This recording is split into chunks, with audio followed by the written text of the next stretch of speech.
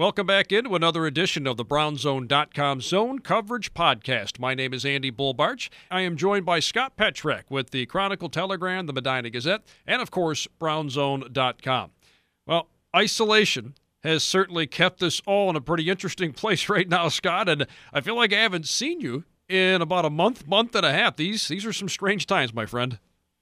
Yeah, I know. I miss you. I miss being there in the studio, but I spent a lot of quality time in my recliner, I'll tell you that. Nothing wrong with that, and I'm sure there are a lot of people listening to this podcast right now that are probably in that very same boat, but we have a lot of things to tackle today. We will get into some of the comments made by some of the newest Cleveland Browns. We'll also get into that linebacking group and also how the COVID-19 crisis has already affected the draft process and how much it will continue to affect the draft as well. But, Scott, we will begin by talking about some of the bigger names that the Browns have agreed to terms with in free agency. What are some of your major takeaways now that we have heard from all of these guys? Yeah, it's interesting the path that leads everybody to signing with their new team in free agency. And a lot of that is obviously based on money, right? If you offer the most money, a guy will usually sign with that team. But if you take that part of the equation out of it, and I know it's a big part of the equation, there's also other reasons. And I think we heard many of those reasons when we talked to some of these guys that have signed. Now, not everybody's become official yet, right? Carl Joseph, the safety, he hasn't, they either hasn't taken his physical yet or there's a holdup. So it hasn't become official. We haven't talked to him yet. It's tougher to get physicals now during the pandemic. But we talked to Case Keenum and Jack Conklin and Austin Hooper and Andrew Billings. So I think you get a little bit of insight into why each guy signed. And I'll start with just Jack Conklin because I think he's the biggest signing of this free agent period and a guy that new general manager Andrew Berry targeted from the get-go to be his right tackle. And, Conklin talked about coming back to the Midwest. He's a Michigan guy. He went to Michigan State. Then he went to Tennessee. And it's not like Tennessee's, a moon away or anything, but he just mentioned, hey, I want to come back to the Midwest. I like the weather. His wife is from the east side of Cleveland, so that's a connection. But to me, the most interesting thing he said when we were talking was the desire to get Nick Chubb the rushing title. And the irony of the whole situation is that Nick Chubb's leading the NFL in rushing, right? It looks like he's going to be the guy. He's got a big lead going into Game 15 and then Game 16, the finale in Cincinnati. Chubb doesn't have two big days. For whatever reason, Freddie Kitchens didn't run the ball a bunch against Cincinnati. The Browns got behind. Chubb gets 40-some yards, I think. And then Tennessee, with Derrick Henry, and with Jack Conklin leading the way at right tackle, Henry goes off, runs for 200-some yards, passes Nick Chubb. So Conklin gets the rushing title in his last year in Tennessee. Henry buys all the linemen a Rolex.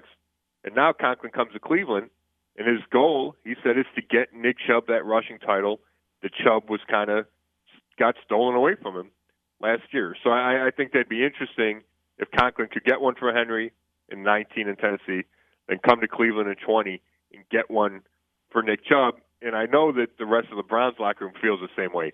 There's a whole bunch of stuff going on at the end of the season, right? Freddie gets fired, and they finish 6-10. It's a disappointing season, all that.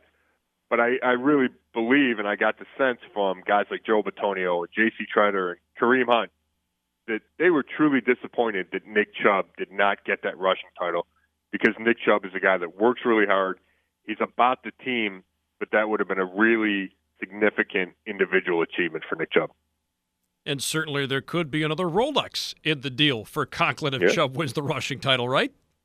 Yeah, something, right? I mean, whether it's a Rolex or sometimes guys, buy really expensive grills, whatever it is, suits, who knows.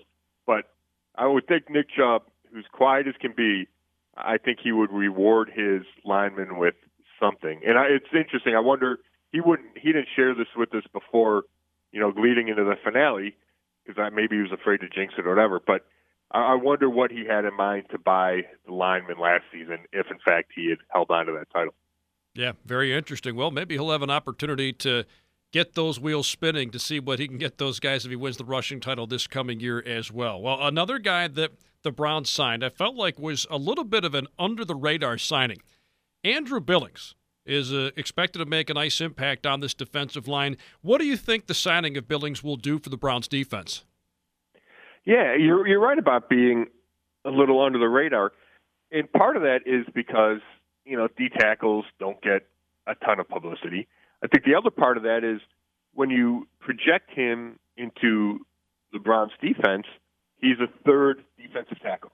So he probably won't even be on the field to start games.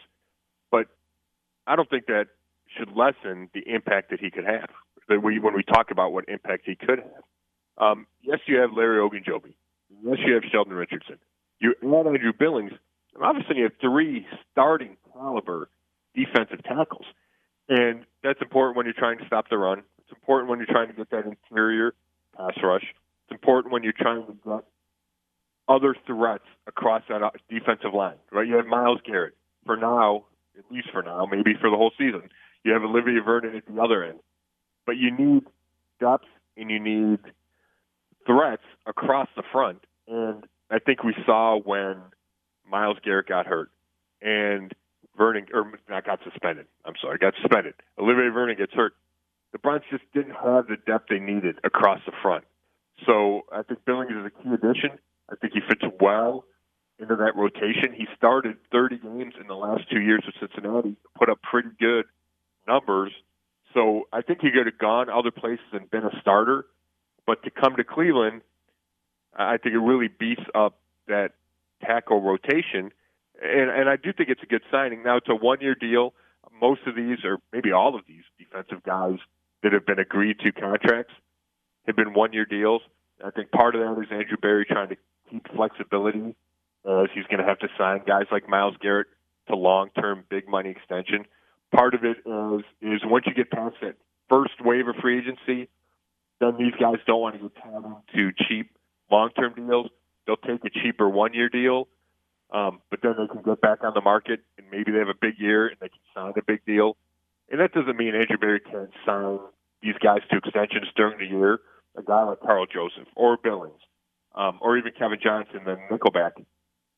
But it gives Berry flexibility and allows you to have this guy in your building and see, hey, is this a guy we really want to have long term? So I'm good with the decision to sign some of these guys to one-year deals. I think it also gives you flexibility in the draft. You can still go draft a safety, go draft a linebacker, and say, hey, even if he doesn't play right away, he can step. The rookie can step into the starting role in year two, or that draft pick can step into that starting role in year two. But getting back to Billings, I think he is an under-radar guy, and I think he's a really solid addition, and I would say one of many for Andrew Berry in his first run at free agency. Now, do you think that particular unit takes on a little bit more importance this year, especially when you consider the lack of experience that all of the Browns lost at the group right behind them with the linebackers? I know signing B.J. Goodson was something that a lot of people were pretty excited about, but when you lose the experience that they lost there in both Kirksey and Schobert, that does leave at least a little bit of a void, especially when you're talking about experience. There's no doubt about that. And I think it's interesting. I think the way the linebacker room was when Andrew Berry took over and Kevin Stefanski, the coach, I think that plays partly into it. You had Christian Kirksey, due to make big money, had been hurt. It only made sense to cut him. You had Joe Schobert reaching free agency. The Browns weren't willing to pay what he was going to get on the open market. And Andrew Berry probably would have tried to sign him to a longer term, maybe, hometown discount deal a year earlier if he were around, but that ship had sailed, so they made the decision to let Schobert go. So I think circumstance played a part in it, but I also think the Browns believe that linebacker isn't as important as defensive line or as secondary, right, especially cornerbacks. And when you prioritize positions, I think you have to do that, and I think the Browns have done that, and I'd be stunned if the Browns ever spent a ton of money on their linebacking core. It just doesn't feel like their philosophy. Now, maybe you find a guy like Isaiah Simmons in the draft, and that changes how you approach things. But I think it's clear they're going to invest in your defensive line, in your cornerbacks. And to me, that's fine, and that's the right way to go. But it does put extra pressure on the guys up front to take some of the load off that middle group. And you can't just ignore the middle group, right? Linebackers are important. You have to be able to run with tight ends. You have to be able to cover running backs. You have to be able to make those tackles. But I think it is clear that there's much more of a priority up front in the back than in that middle group. Well, you had mentioned the draft there a few moments ago, and I want to head down this road, and I'm sure we'll talk a lot about this in the coming weeks as the draft, believe it or not, is a little bit less than a month away now. But, you know, the whole COVID-19 crisis has had an effect on everybody. But this NFL draft process certainly will take at least a little bit of a hit. You heard from a lot of general managers saying that we just don't have enough time to get out in front of these guys. The only option they've got right now is to do the video conferencing thing, and that satisfies at least a little bit of what they're looking for. But, you know, having the opportunity to watch these guys work out firsthand, that's kind of taken away to some degree also. So you can certainly see the concern on behalf of the general managers across the league. But on the other hand, I think the NFL doesn't want to get pushed back too far. So they're sticking to their guns, and they're still going to hold the draft as originally scheduled. It's just going to look a heck of a lot different. And the draft is something that you can certainly do without a crowd. There's no doubt about that. And I think, Scott, you can make the argument that the draft, while I'm sure it's fun to attend, has really more than anything else become a made-for-TV event. So having the crowd there, yeah, it does add a little something to the atmosphere, but it's not necessary. How much do you think this could change the draft here in the next few weeks? Well, you're completely right about that. Well, and I think when you talk about whether or not the NFL should have continued with free agency, and whether or not it should continue with the draft, I think the reality is these are things that the league is able to do without endangering lives, right? And without endangering the health of people. And that just can't be said for pretty much any other sport that we're talking about. You can't play basketball, you can't play baseball. We've obviously seen every sport shut down. So with that in mind, I think the NFL said, first of all, we can still do this. It's going to be different. It's not going to be the same, but we can still do it, free agency and the draft. I think it said, hey, let's take advantage of this void in sports because the NFL loves to be the talk of the town, the talk of the world, the talk of the sports world. It certainly has been, right? It's either coronavirus news or NFL news because there's nothing else going on pretty much. And then third, I think you're right when you say they didn't want to keep kicking it down the road because you never know what's going to be. We don't know how this is going to play out. We don't know if say they said, let's postpone the draft until May 23rd because you give us another month and maybe teams are able to get back in their buildings. Maybe it can be more normal. Well, what if the spike is May 15th and then you're really just doing the same thing you would have done in April, but you delayed it a month? I think the NFL sees a whole lot of uncertainty and says, you know what, we can have certainty by keeping to our normal schedule. And that's what it's doing. And I'm okay with that, personally. I think that some people think, hey, let's focus all our attention on dealing with the coronavirus, and I understand that argument. I think this is a welcome distraction personally. I think it's a welcome distraction for the sports world, and I think you can do it safely. So with that in mind, the draft's going to continue, and Roger Goodell has been adamant about that. What is interesting, and there's a million facets involved here, but how do the general managers adapt?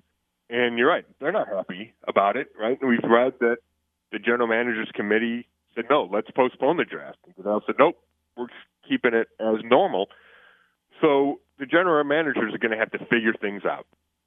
And they're going to have to come to grips with the reality that it's not a normal draft.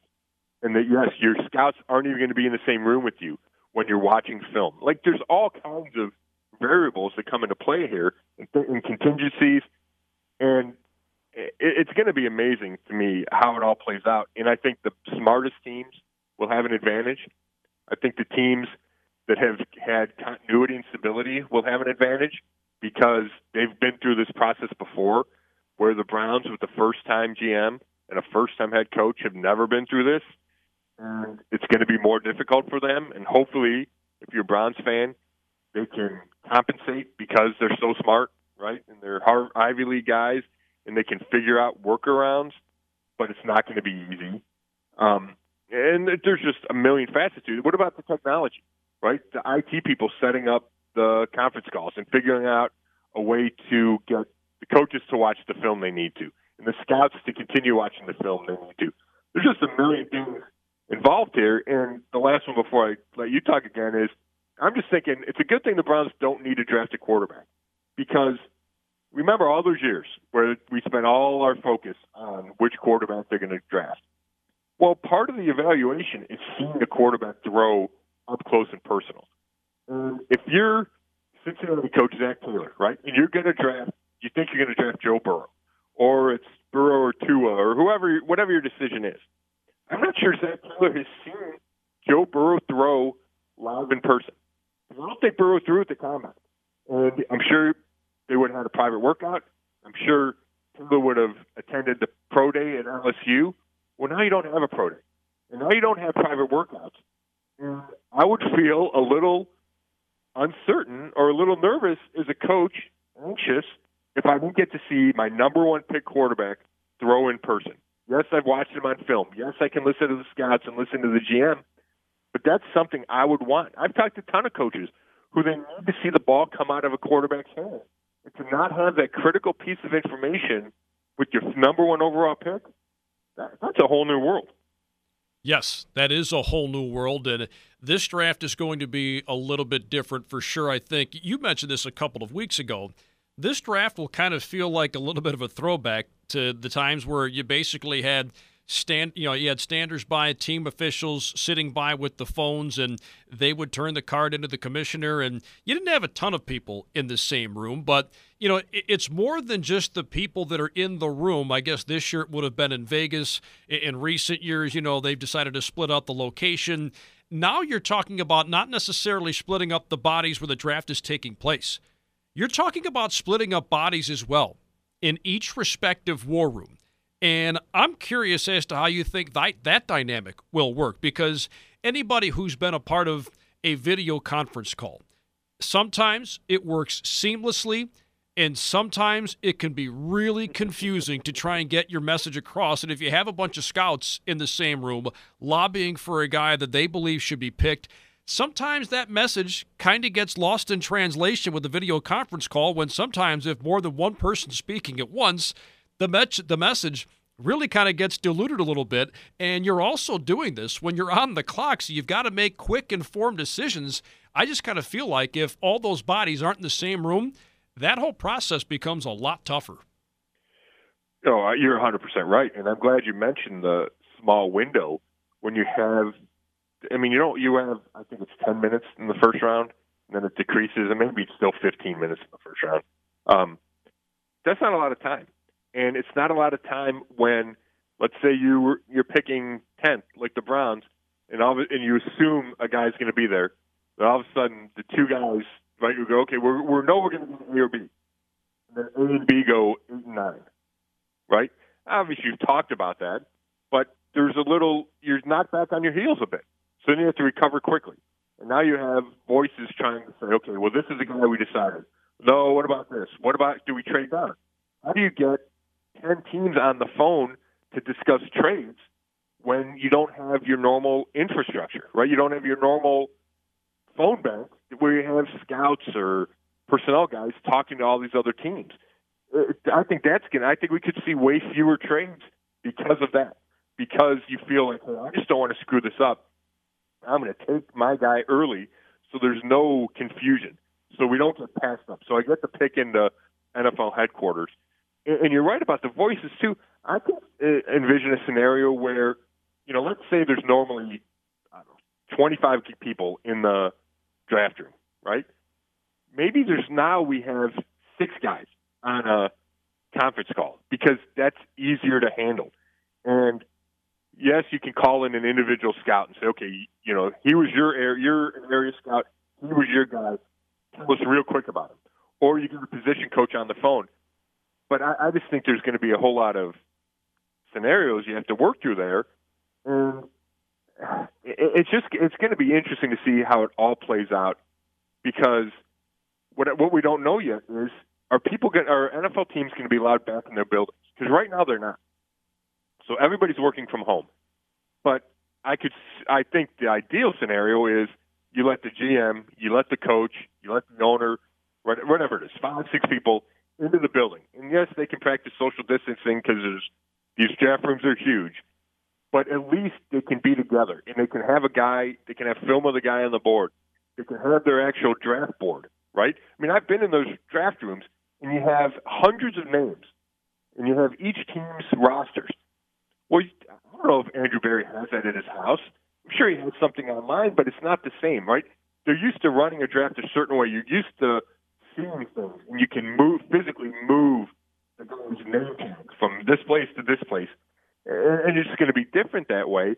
But if by April 23rd, everybody's still working at home, and the NFL says, hey, we can't have Denver be in its office and New York not be in its office, so everyone has to work at home, and all buildings are shuttered, I think that's another hurdle technologically and just adaptation-wise that every team's going to have to get used to. And it's just going to be completely different from the visual of Roger Goodell by himself, wherever he is in L.A. or New York, and everybody on a conference call and everybody on Zoom or however they're using it, to actually Andrew Berry talking to Thomas Stefanski, talking to the Haslams. This is our pick at number 10. It's just going to be completely different than it has been in the past.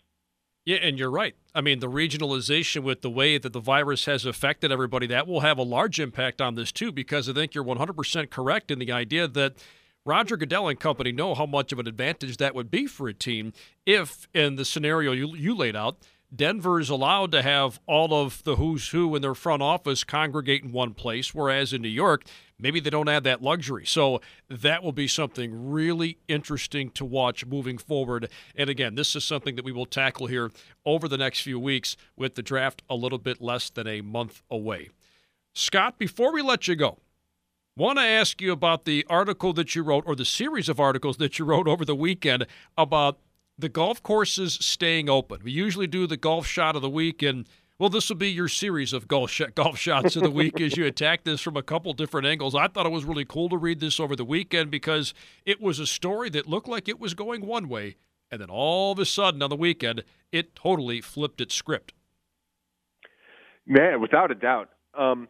When the pandemic first hit and we were deciding who was going to do what stories, and I knew I'd have plenty of Brown stories, but I'm a big golfer, so talking to Kevin April, the sports editor, and he's like, well, why don't you write the story about golf courses?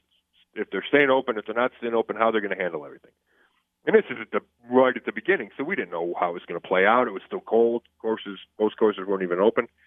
So I got around to it last week, and the weather got nicer, and I start calling around. I'm like, all right, how are you guys handling this? And I get all the emails from the courses just because I'm a golfer.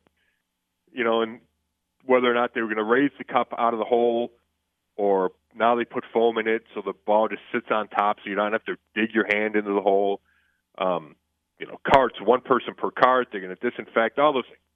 So what's your protocol? And I'm asking all these courses, and I'm calling on Thursday, and they're all packed because it's 60 degrees outside. It's nice. It should have been the Indians' home opener, so I'm sure plenty of people were off anyway. There's no home opener. So I'm like, all right, well, this is how they're going to handle it. I'm going to work on the story.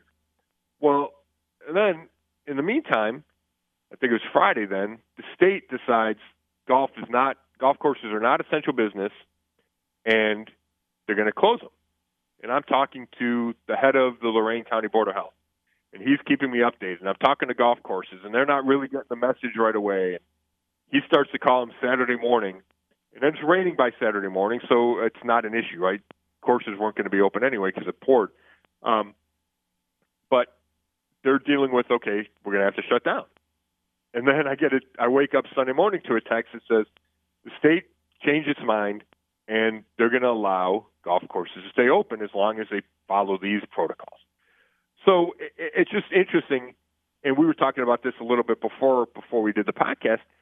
It feels like golf is in such a unique situation in this unique time that you can make the argument that it's pretty safe. It's safe to do it. Now, I don't think you can ever guarantee things are 100% safe, but it's safe to do that. Maybe it's even safer than walking around your neighborhood where the sidewalks are crowded. You get in the open air of the golf course. You can play by yourself or with somebody else, but just make sure you're not within 6 feet of each other. If you can pay ahead of time, you avoid even going in the clubhouse. If you walk, you don't even have to worry about the cart being touched. It feels like one sense of area that you can continue normalcy without putting yourself in danger.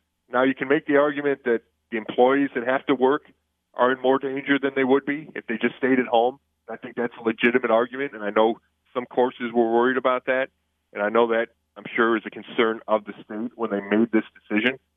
But just as a golfer, it feels like you can go play a round of golf and be as safe as possible, and there just aren't a whole lot of things. There might not be any other thing that you can say that about right now, and I think that's why the state has decided to allow golf courses to stay open. And I think that's why it's also controversial, because there's plenty of people that say, hey, it's not essential, shut them down. But it feels like an easy way to rationalize because you can do it relatively safe. Tough thing is, it's going to be even more difficult to keep them away as soon as the sun starts to come out and it gets a little bit warmer. We're looking at more consistently good days, too. So this will be interesting to follow for sure. Real quick, I think you're right. And I think if you're personally, and I barely left my house, right? I practice in isolation, and I believe in stay at home. But golf would be the one thing that would really make me think about leaving my house. And then I would think about, okay, how can I do it safely? And I think the way to do it the safest, is find a day where not a whole bunch of people are golfing, right? You don't even have to worry about being close to someone in the parking lot or being close to someone as you wait to get on the first tee. It is going to be interesting to see how golf courses are able to handle it. If, in fact, the stay-at-home order continues, which it looks like it will, and the weather gets better, and everyone is really trying to get out on those golf courses. Yeah, and again, that will only become a little more tough, or will only become tougher as we get closer and closer to the weather consistently getting nicer. Scott, as always, a pleasure to sit down and do the podcast with you. And, well, again, we'll have a lot to talk about here in the coming weeks as we get closer to the NFL draft, just a few weeks away. So it will be upon us before we know it. But, Scott, as always, a pleasure to do the podcast, and we'll sit down and do one of these again next week. Sounds good, Bo. All right, Scott, thank you very much. That's Scott Petrak, Browns beat reporter with the Chronicle Telegram, the Medina Gazette, and, of course, BrownZone.com. That'll put the wraps on this edition of the BrownZone.com Zone Coverage Podcast. For Scott Petrak, this is Andy Bolbarch saying thanks again for listening, and we will talk to all of you again next week.